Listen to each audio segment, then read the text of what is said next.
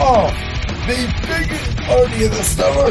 It is the season finale of Brandon's World here on this Tuesday, August 8th, 2023. And you already know what we're talking about. You already know where all my social medias are. You already know we're in collaboration with the one and only Voltage Live. So let's get right into it. Breaking down the biggest party of the summer, SummerSlam, which took place in Ford Field, the first WWE event in Ford Field since WrestleMania 23 that took place on Saturday night. And we already knew what the first match of the show was going to be, and that was going to be Ricochet against the Maverick Logan Paul.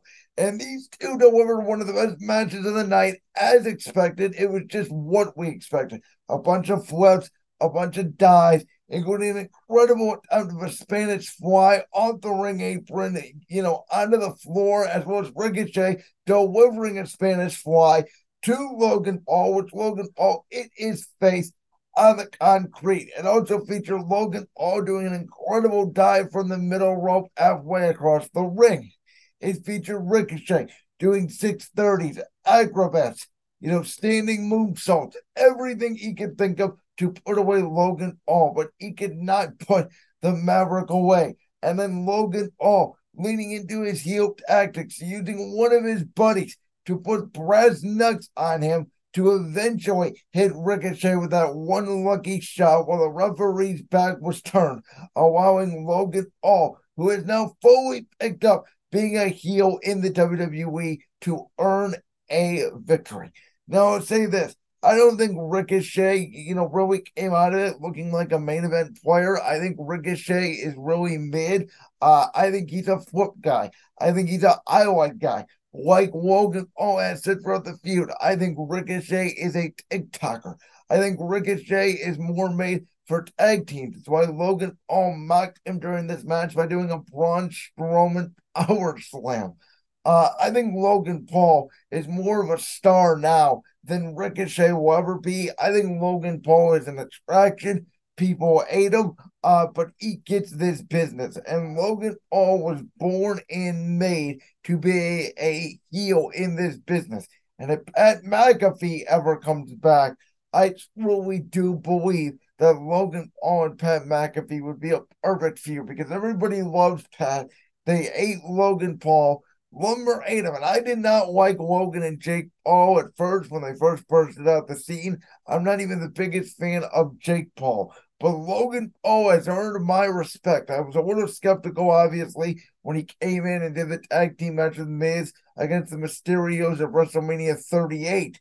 But ever since, man, Logan Paul has had zero bad matches. The tag team at 38, the match against the Miz, the match against Roman Reigns, the match against Seth Rollins, the Money in the Bank, and now the match against Ricochet. He's had 6 matches in WWE, 4 singles matches, a tag team match, and then obviously the Money in the Bank. And every time that dude gets in the ring, Lumber ain't him, he puts on a show. Mad respect to those guys for having one of the matches of the night. The next match, which I was surprised they put it on this early in the show, was Cody Rhodes and Brock Lesnar. Now, they did not add a stipulation in this match, which they could have certainly did, as obviously it's the rubber match between Brock and Cody. Brock did not focus on the arm as much as I thought he was going into this match. The focus here was really just brutalizing Cody Rhodes, giving him suplex after suplex, F5 on the outside, F5 for the announce table. Cody Rhodes not ever really getting out of the blocks. It was almost Brock versus John Cena, SummerSlam 2014-esque, with Brock telling Cody just to stay down. But Cody would not give up. He would not give in. He would deliver multiple disaster kicks. He would deliver a Cody cutter and then multiple crossroads with Brock Lesnar's shorts completely ripped in half for the American Nightmare to finally overcome the beast Brock Lesnar. Now, as I've been saying over the course of the last few weeks, to me, it's very obvious, unless obviously there's another certain superstar who is not doing Hollywood because of the writer's strike and who is available. It is pretty freaking obvious to me that WWE wants to do Cody versus Roman 2 at WrestleMania 40. And you have Cody Rhodes go through what John Cena went through against The Rock after WrestleMania 28. Obviously going against Brock Lesnar. Then Cena went against CM Punk. Then Cena went for the downfall of the Dolph Ziggler Big E thing. Cena had to go for Alberto Del Rio a couple of times. Like, he just could not win any big match until he eventually got the win at the Royal Rumble in 2013 and got his redemption against The Rock. I don't know how they're going to do it. I don't know if Cody goes back to back in the Rumble for the first time since Stone Cold Steve Austin did it. I don't know if he has to win in the Elimination Chamber. They probably will feed Cody Rhodes to an Amos or somebody or another heel, maybe an Austin Theory, maybe a Gunther. Who knows? But I think Cody Rhodes is going to have to go through some bigger names here, and then eventually he will get back to the tribal chief Roman Reigns.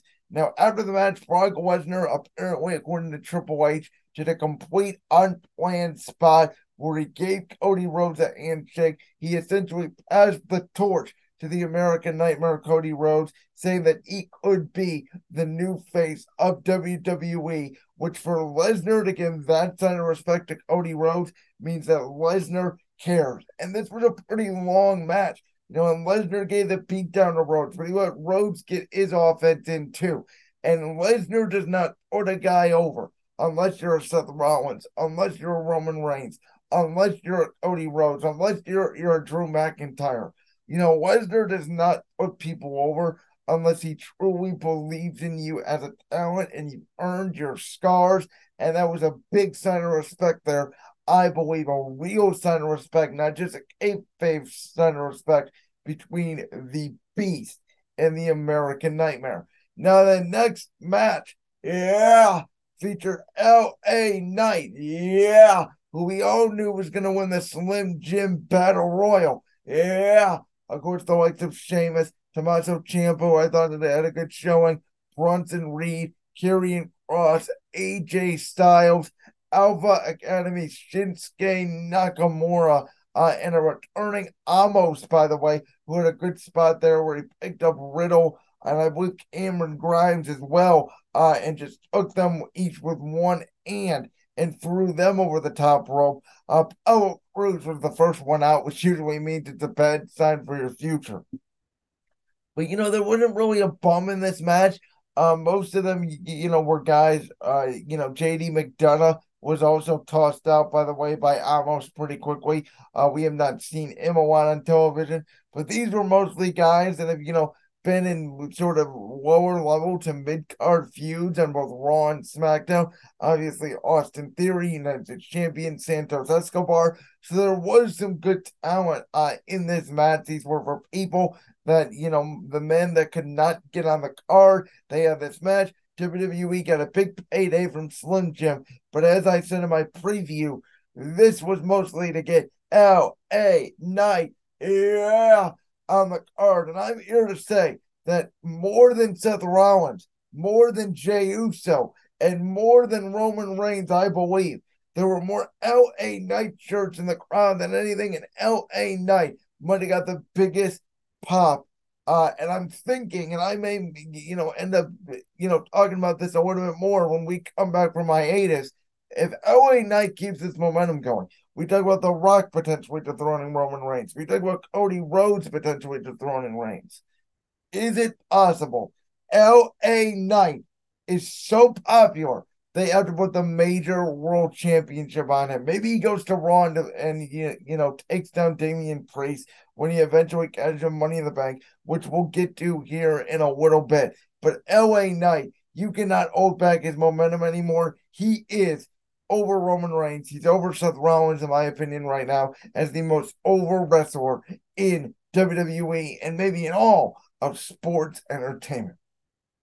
Now, the next match, I'll be honest, was again the one that I was looking forward to the least. It was not very good. Ronda Rousey, Shayna Baszler, MMA rules.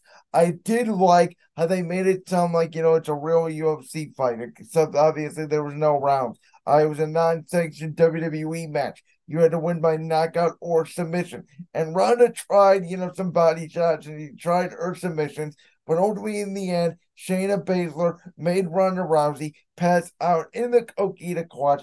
Exactly what I predicted, as Ronda Rousey is now out of WWE. She passes the torch to Shayna Baszler, who may get on a roll. And, as I said, she may eventually now get a push and may be in line eventually to face Rhea Ripley for the Women's World Championship over on Raw.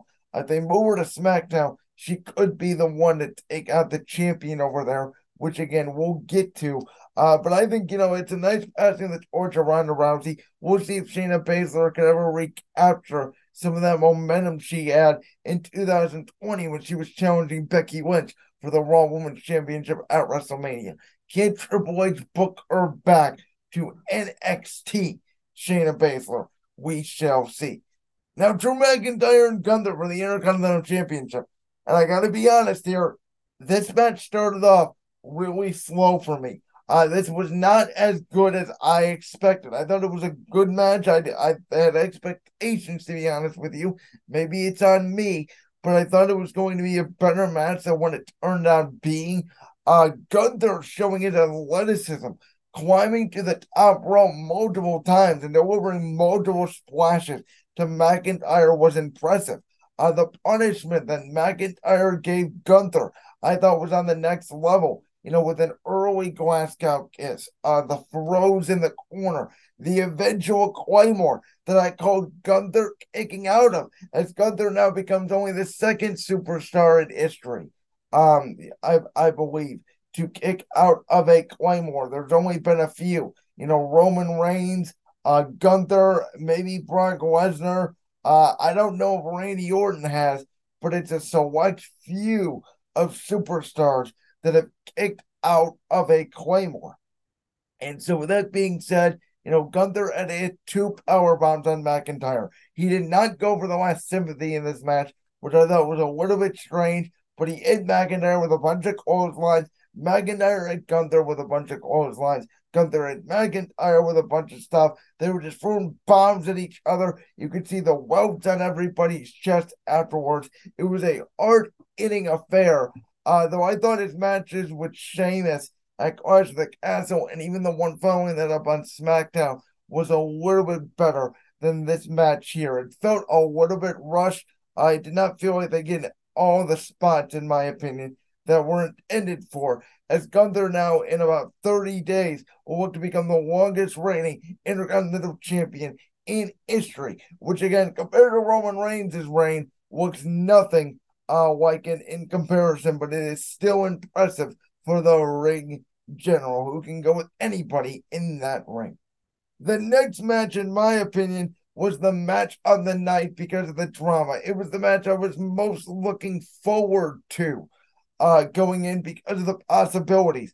That obviously being Seth Rollins, Finn Balor for the World Heavyweight Championship. Now, Finn Balor did not come out with the Judgment Day. He came out alone because he wanted to prove to Seth Rollins he could beat him on his own. But then, of course, we got the interference with Damian Priest, who was teasing cashing in the Money in the Bank. And this is where this match got really good. After, obviously, Finn Balor attacked Seth Rollins before the match from behind. After Finn Balor dominated most of the match, it was Damian Priest, Rhea Ripley, and Dominic Mysterio, who Dominic Mysterio got a perfect curb stomp from Seth Rollins on the outside, which he completely deserved. But Damian Priest, kept telling Finn Balor he's going to distract the ref for Finn Balor to use the briefcase.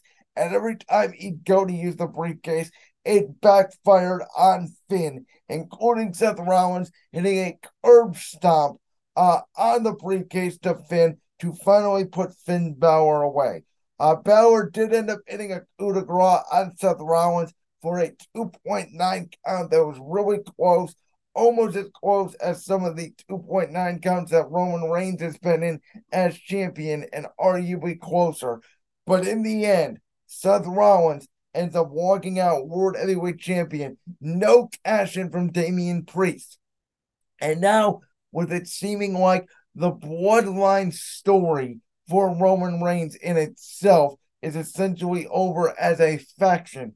Now WWE has faction drama over on Monday Night Raw with the Judgment Day. It's going to be very interesting to see because Rhea Ripley is probably the star right now in the women's division.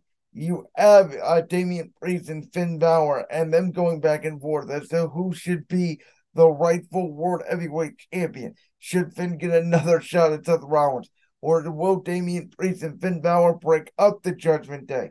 Who will turn heel? And then obviously you have Dominic Mysterio in that mix as well. And Triple H said it, last night in the press conference. The difference between the Bloodline and the Judgment Day is that Judgment Day, unlike the Bloodline, doesn't have a clear leader. Roman's obviously the leader of the Bloodline, but in the Judgment Day, is it Ripley? Is it Balor?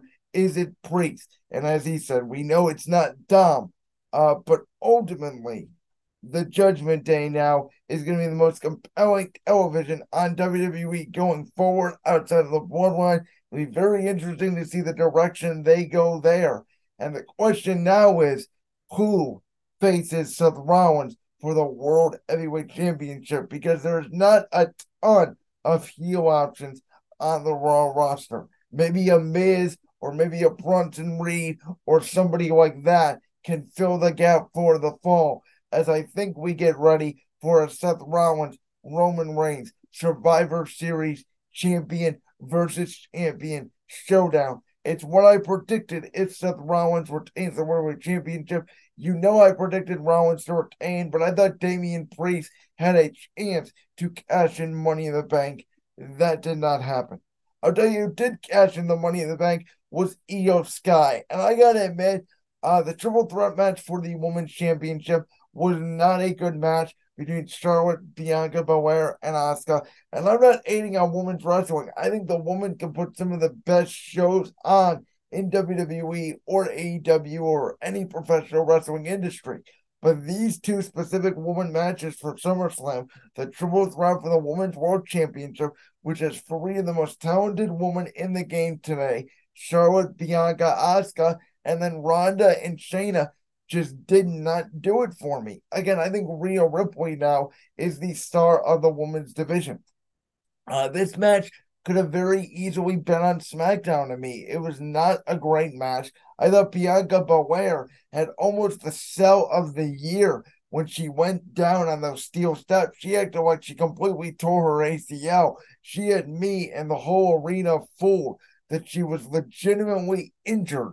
But then obviously coming back in, being locked in the figure eight, while ending up rolling up Asuka after Asuka ended up putting the mist in Charlotte Flair's eyes, missing the kick. Bianca able to roll up Asuka and get the 1-2-3. But with Bianca's knee damage, it obviously set up the stage. You knew it immediately for Io Sky to come down, Bayley to take out Asuka and Charlotte, and for Io, Bayley, and Dakota Kai to celebrate as Io Sky became the new Women's World Champion. Now, I gotta admit, did not like Asuka as champion. I am not looking forward to Io Sky as Women's World Champion, or excuse me, as the Women's Champion, as Rhea Ripley Mummy has the Women's World Championship. I think Raw's roster for the women is a lot more depth than SmackDown. I think, we will lead to an eventual Io Sky face versus Bayley feud for the Women's Championship, but I think it's going to be a little bit more down the line. I'll be interested to see if we get a Io Sky Asuka feud, or if we get a Io Sky Bianca Belair, or an Io Sky Charlotte Flair feud in there. Maybe, who knows, maybe we run it all back with all four women and make it a fatal four-way.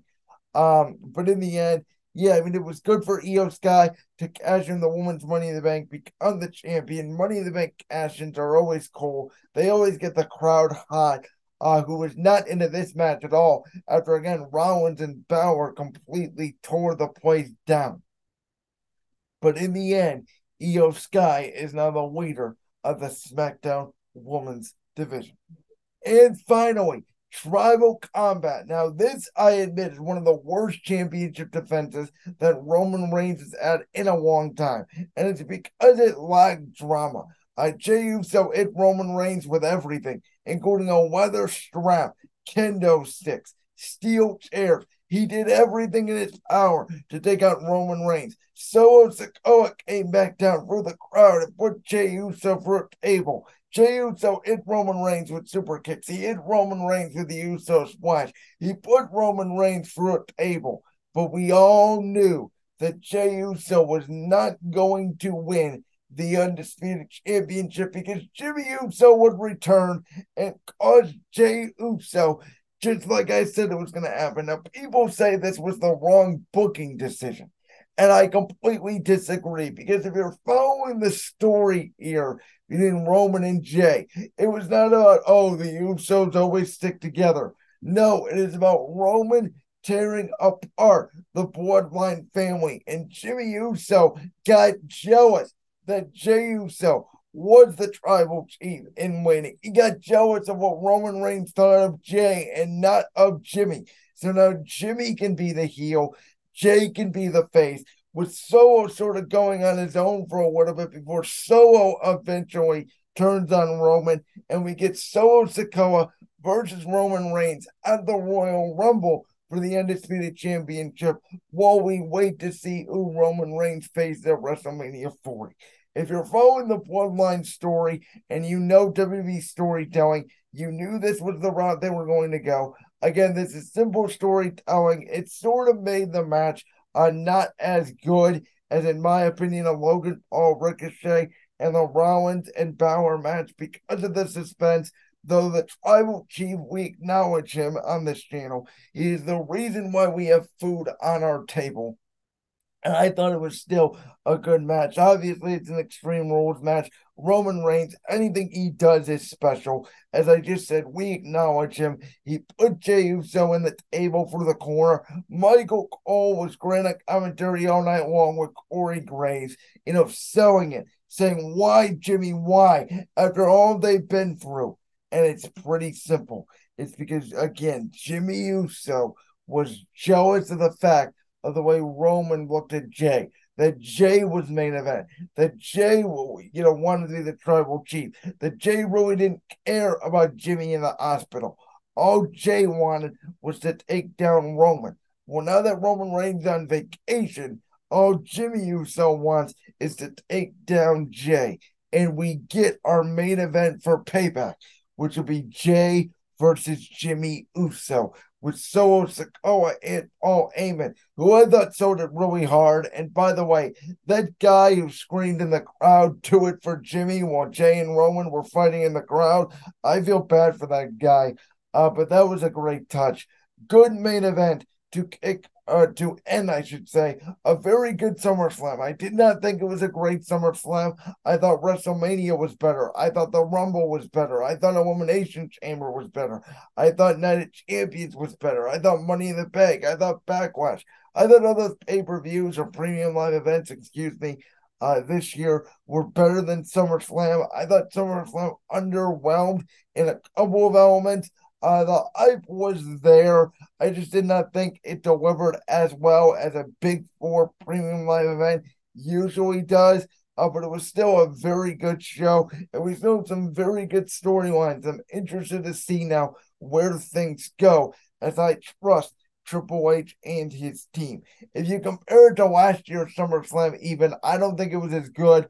Again, I thought it was a good show. I thought it was a very good show. I thought it was a 7 out of 10, but when you expect a 9 or a 10 out of 10 for a premium live event nowadays, the expectations for WWE and their premium live events lately have been so high that it makes SummerSlam look like it wasn't as good as it could have been. And maybe it's because I predicted almost everything right on this card outside of Damian Priest not cashing in the Women's Championship match, which people were complaining about. And I said it in my preview, people that complained about Becky Lynch and Trish Stratus, people that complained about Rhea Ripley and Raquel Rodriguez, those two women's matches not being on the card. At the end of the day, the card ended at 12:15 a.m. Eastern Standard Time. And you could say, well, the commercials. Well, you know what? They're being paid by Peacock, and in Peacock standards, they have to air commercials. Oh, the Slim Jim Battle Royal. guess what? They're getting paid a bag by Slim Jim, and LA Knight had to be on this card somewhere. So I completely understand that. And there was really, do you really want to cut Roman Reigns the bloodline, the best story you have going for you? No, Roman Reigns can do whatever he wants. He's the tribal chief. And you can give those two woman matches more time on Monday Night Raw anyways. That sometimes has to have filler because it's really hard to air 3 hours of television every single Monday night. So I thought that was the right decision. As Triple H said, he'd rather have, people earn more opportunities on the smaller premium live events, because on these big premium live events, you don't want to have the card go over way too long. So I thought that was the right decision. Those weren't necessarily cut. They were just moved over to Monday Night Raw in a couple of weeks, which again builds suspense for those rivalries and allow those rivalries to build. So I thought that was the right decision. I thought they had the right amount of matches. I thought it was good pacing in general, and it still ended at 12:15 in the morning, a.m. Eastern time. I understand Central people, West Coast people don't complain, but you're in the East Coast when you're watching wrestling for 4 hours and 15 minutes. That is still a very long show. We may get to the point where SummerSlam ends up being 2 nights. They're doing a lot of access stuff. They're doing a lot of stuff they usually do for WrestleMania, but I don't think that's in the cards right now. Again, still a very good show. And I was happy I spent my night watching the best form of sports entertainment in the biz, that being WWE.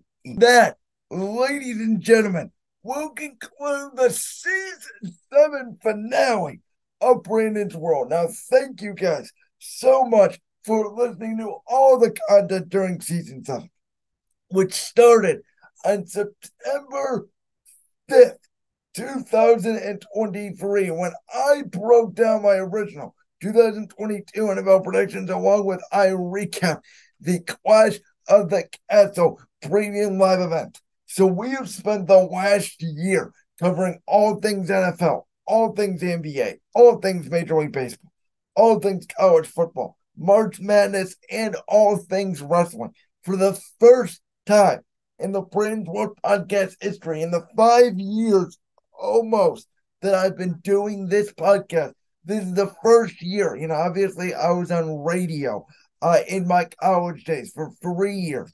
And then in the fall of 2021, being able to take this podcast for the first time, full time, and turn this into a hobby, and now eventually turning this into a business. This was the first time in Brandon's World history that I did not go on a significant planned break. I did go on a little bit of a 2-month hiatus during the football season, but that was self-imposed due to me having a terrible illness. I really could not talk for 2 months. As you guys know, in March, we ended up forming a collaboration with Voltage Live, and my partners, Jen Noga and Josh Unger over there, have been incredible. And obviously Josh Unger had to fill in for me one time in May when I could not do a show. He's going to fill in anytime I miss time over the next year, so that we keep Brandon's World going all year round. But they have been absolutely incredible. And now, thanks to the video element that we have added here to Brandon's World, which if you're watching here on YouTube, again, I completely thank you. More people are seeing Brandon's World on both audio and video than ever before. I am so excited to tell you about some future projects coming up with Brandon's World and Voltage Live that's going to make this show incredible. Look out for the announcements on Twitter and on social media over the coming weeks, as well as we will be back on Labor Day, September 4th, 2023. That is one day after the 5-year anniversary of this podcast. During that time, I will recap the WWE Payback Premium Live event that will take place on that Saturday night. We may talk a little bit of college football, though our biggest focus will be I will be unveiling my final 2023 NFL predictions. Now, on that Friday, my column September 1st that I will post on my Substack, which link will be in the description below. That will be, I write out my entire 2023 NFL predictions in writing. And again, I will reveal them on the podcast on Labor Day, as obviously that Thursday we get into full-fledged week one. Brandon's money line predictions will be back. My best bet will be back. And if you don't know what that is, I pick every single game throughout the NFL season, every regular season game, every postseason, straight up who is the winner. I do that every single week. But I also pick 5 games that are my best bets where I will bet the spread of those games.